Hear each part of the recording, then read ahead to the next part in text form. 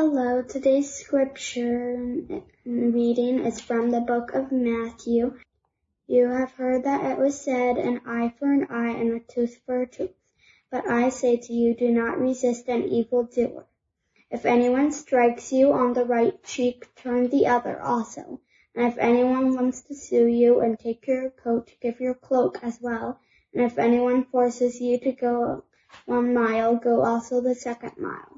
Give to everyone who begs from you, and do not refuse anyone who wants to borrow from you.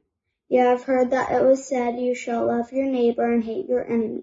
But I say to you, love your enemies and pray for those who persecute you, so that you may be children of your Father in heaven, for he makes his sun rise on the evil and on the good, and sends rain on the righteous and on the unrighteous. For if you love those who love you, what reward do you have? Do not even the tax collectors do the same? And if you greet only your brothers and sisters, what more are you doing than others? Do not even the Gentiles do the same?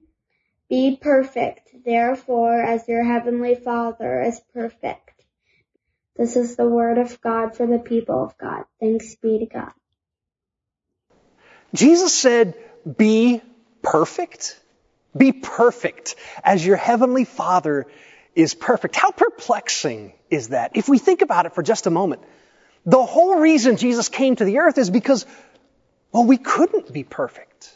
The Bible even tells us that all have sinned and fallen short of the glory of God. So why then would Jesus end this part of the Sermon on the Mount by telling us to be perfect?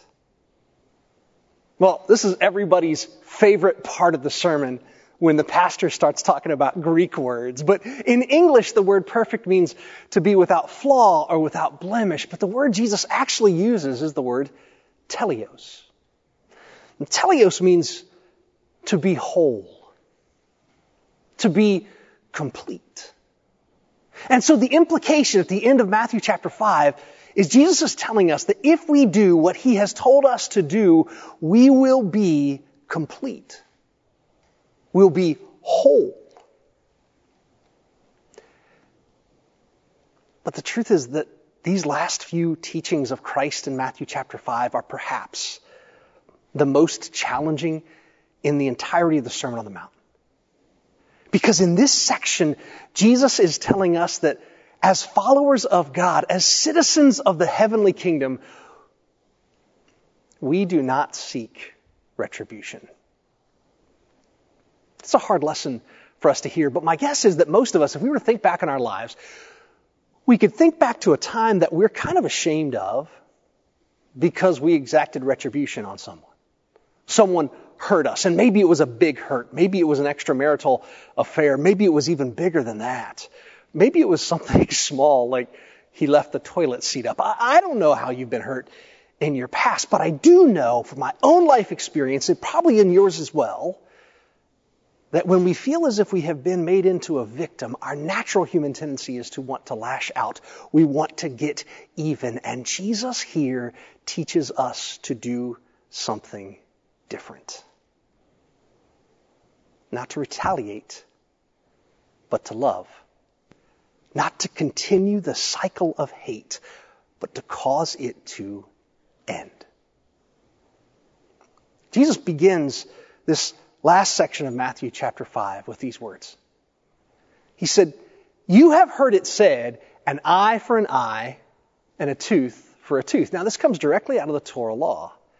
And at the time, the design of this phrase, an eye for an eye and a tooth for a tooth, wasn't designed to be justice-inducing, but justice-limiting. What does that mean? It means that if someone takes my eye, the law says I have the right to take their eye. But what I don't have the right to do if someone takes my eye is take their entire life. The law was designed in order to limit the retribution of justice. But Jesus changes things. You've heard it said, an eye for an eye and a tooth for a tooth. But I say unto you, do not resist an evildoer. And then Jesus goes on to give us 5 examples of what it looks like not to resist an evildoer, just to make sure we understand. The first one is he says, if someone slaps you on the right cheek, turn the other to them as well. I've been a pastor for a while. I've heard this passage preached on. One of the more interesting interpretations I've heard of this turn the other cheek passage is the idea that if someone is right-handed and they're facing me and they slap me, they have to use a backhanded slap to slap me on my right cheek, which is more of an insult than an assault. And that by turning the other cheek, I'm actually inviting them to assault me. And then I could avail myself of authorities and the law to exact justice. But there are two problems with that. The first is, here in Matthew chapter 5, Jesus says, if someone strikes you on the right cheek, turn to them the other as well. But in Luke's account, Jesus just says, if someone slaps you on the cheek, turn the other to them as well. It doesn't have anything to do with right or left. And here's the second one. Here's the big one. Do we really think that Jesus was teaching us in code?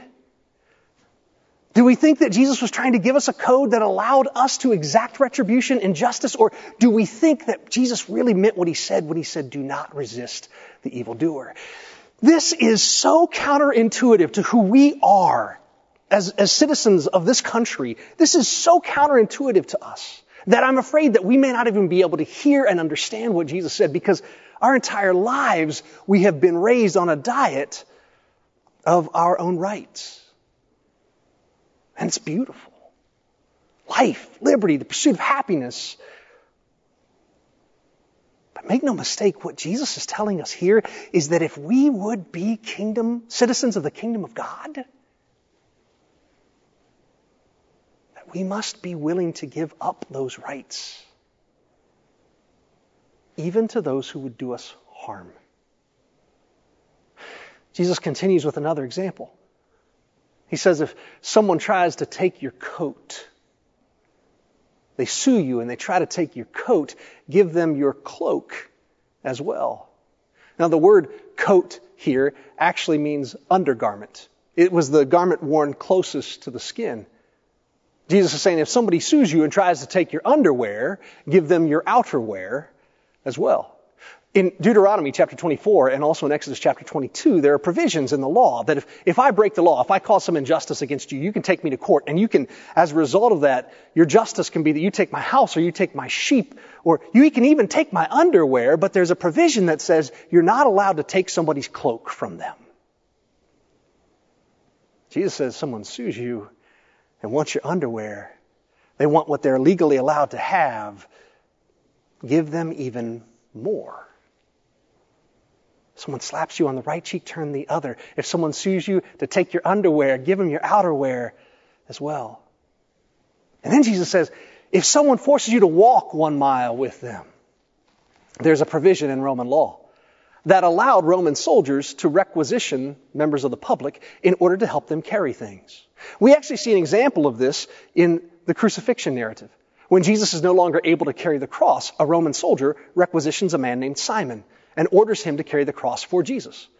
They were allowed to do that. It was perfectly within the law for a Roman soldier to force someone to carry something for them up to 1 mile. But after that 1 mile, they weren't allowed to compel you to go any further. Jesus says, if you're forced to go 1 mile, go the extra mile. If someone begs from you, give to them. If someone wants to borrow from you, lend to them. 5 examples in which Jesus tells us that there are going to be people in our lives who ask us and invite us and compel us to do things we do not wish to do. And we have 2 options in that moment. We can retaliate, or we can serve. We can continue to hate, or we can choose the kingdom love.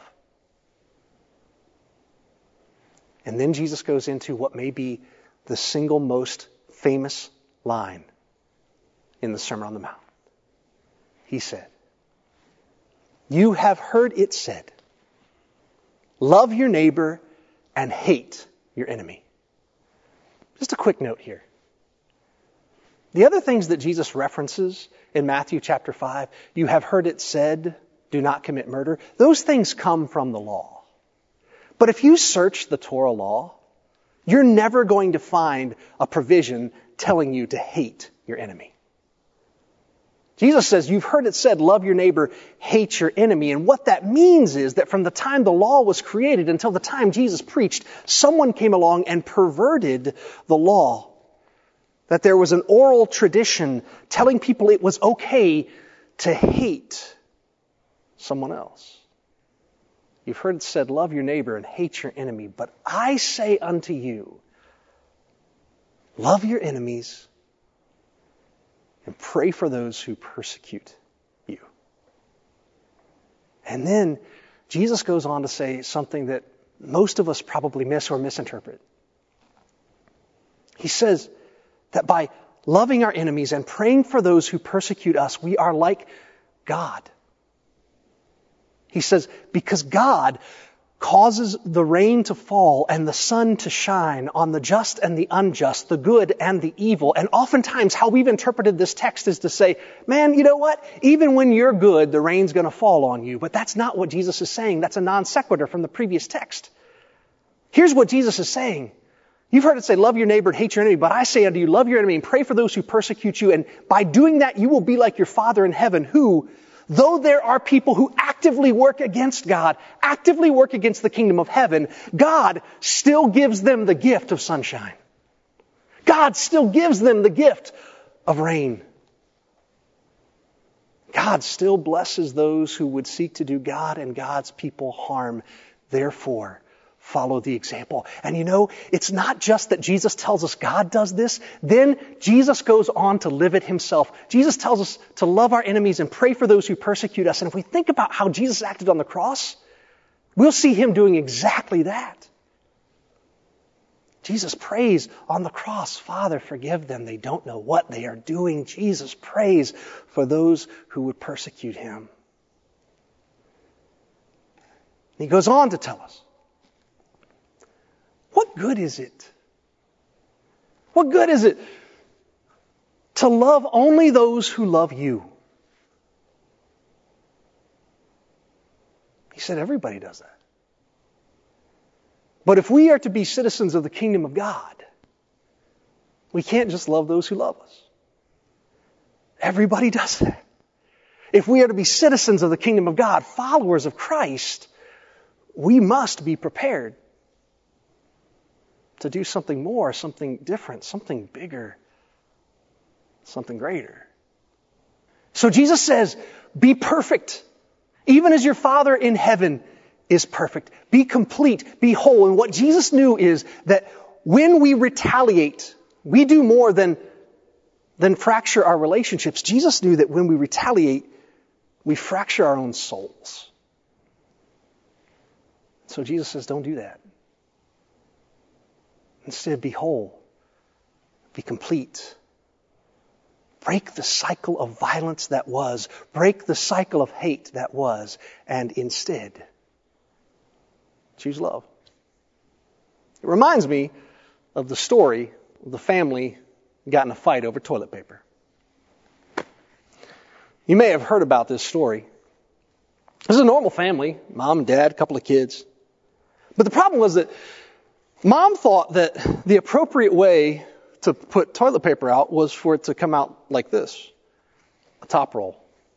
So anytime Mom would change the roll of toilet paper, Mom would make it look like this. But Dad disagreed. Dad thought that the only appropriate way for toilet paper was like this, a back roll.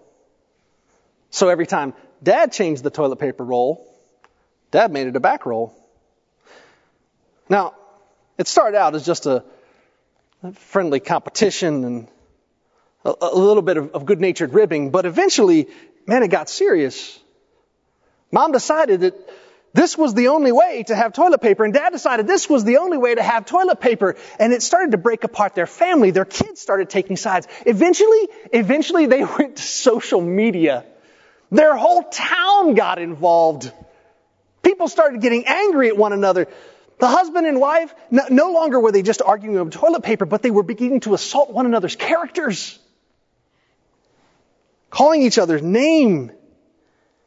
Impugning one another.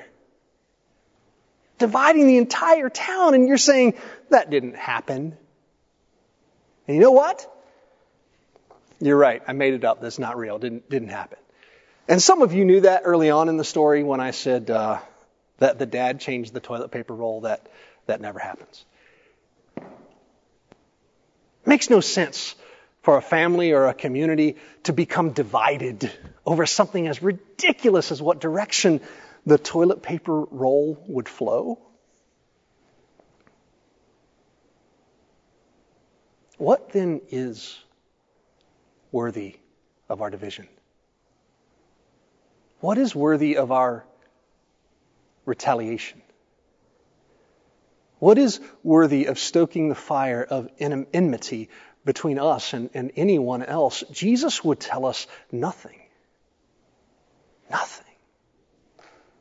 That it does not matter what someone else has done for us. We are not to continue the cycle of violence and hate. And you might say, but Pastor, you don't know what they did. You're right, I don't, but Jesus does.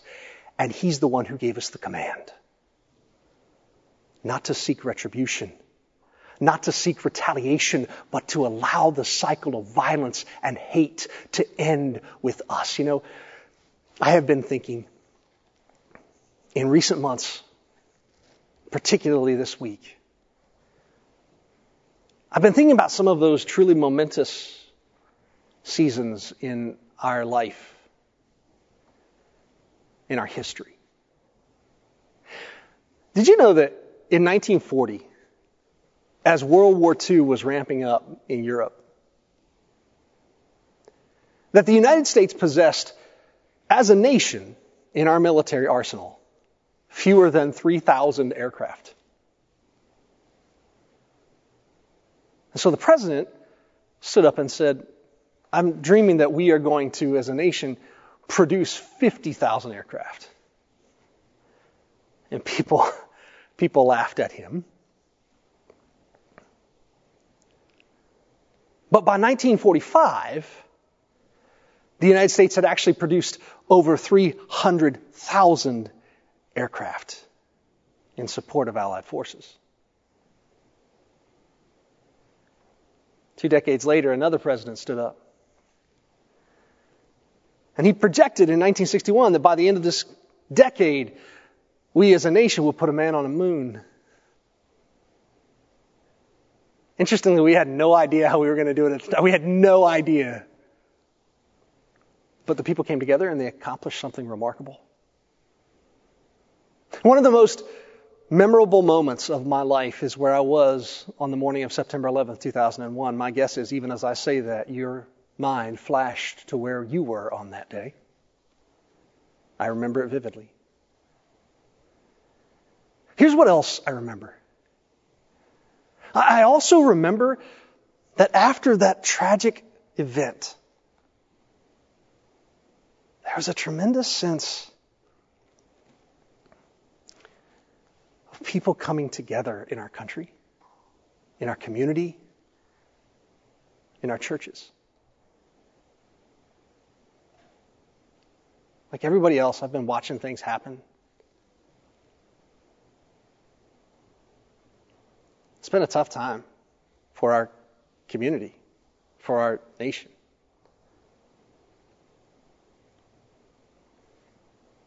I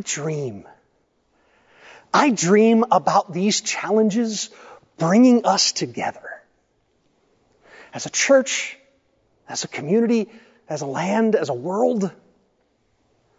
I dream about that. I can see it in my mind's eye. But here's what I know has to happen. In order for that to occur, in order for us to come together and respond together in a way that pulls all of us forward, something has to give.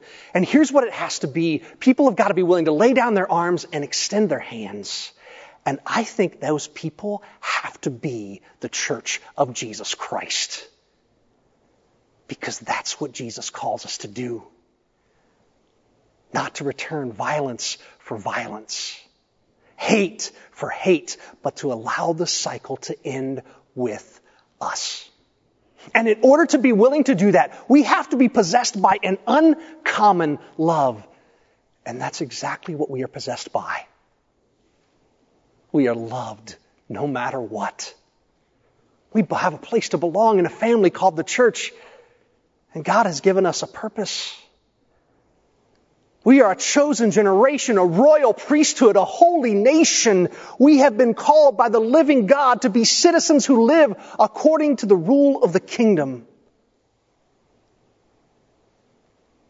We've been called to lay down our arms and our hate and our arguing and our vim and our vigor and to reach out our hands, for blessed, Jesus says, are the peacemakers.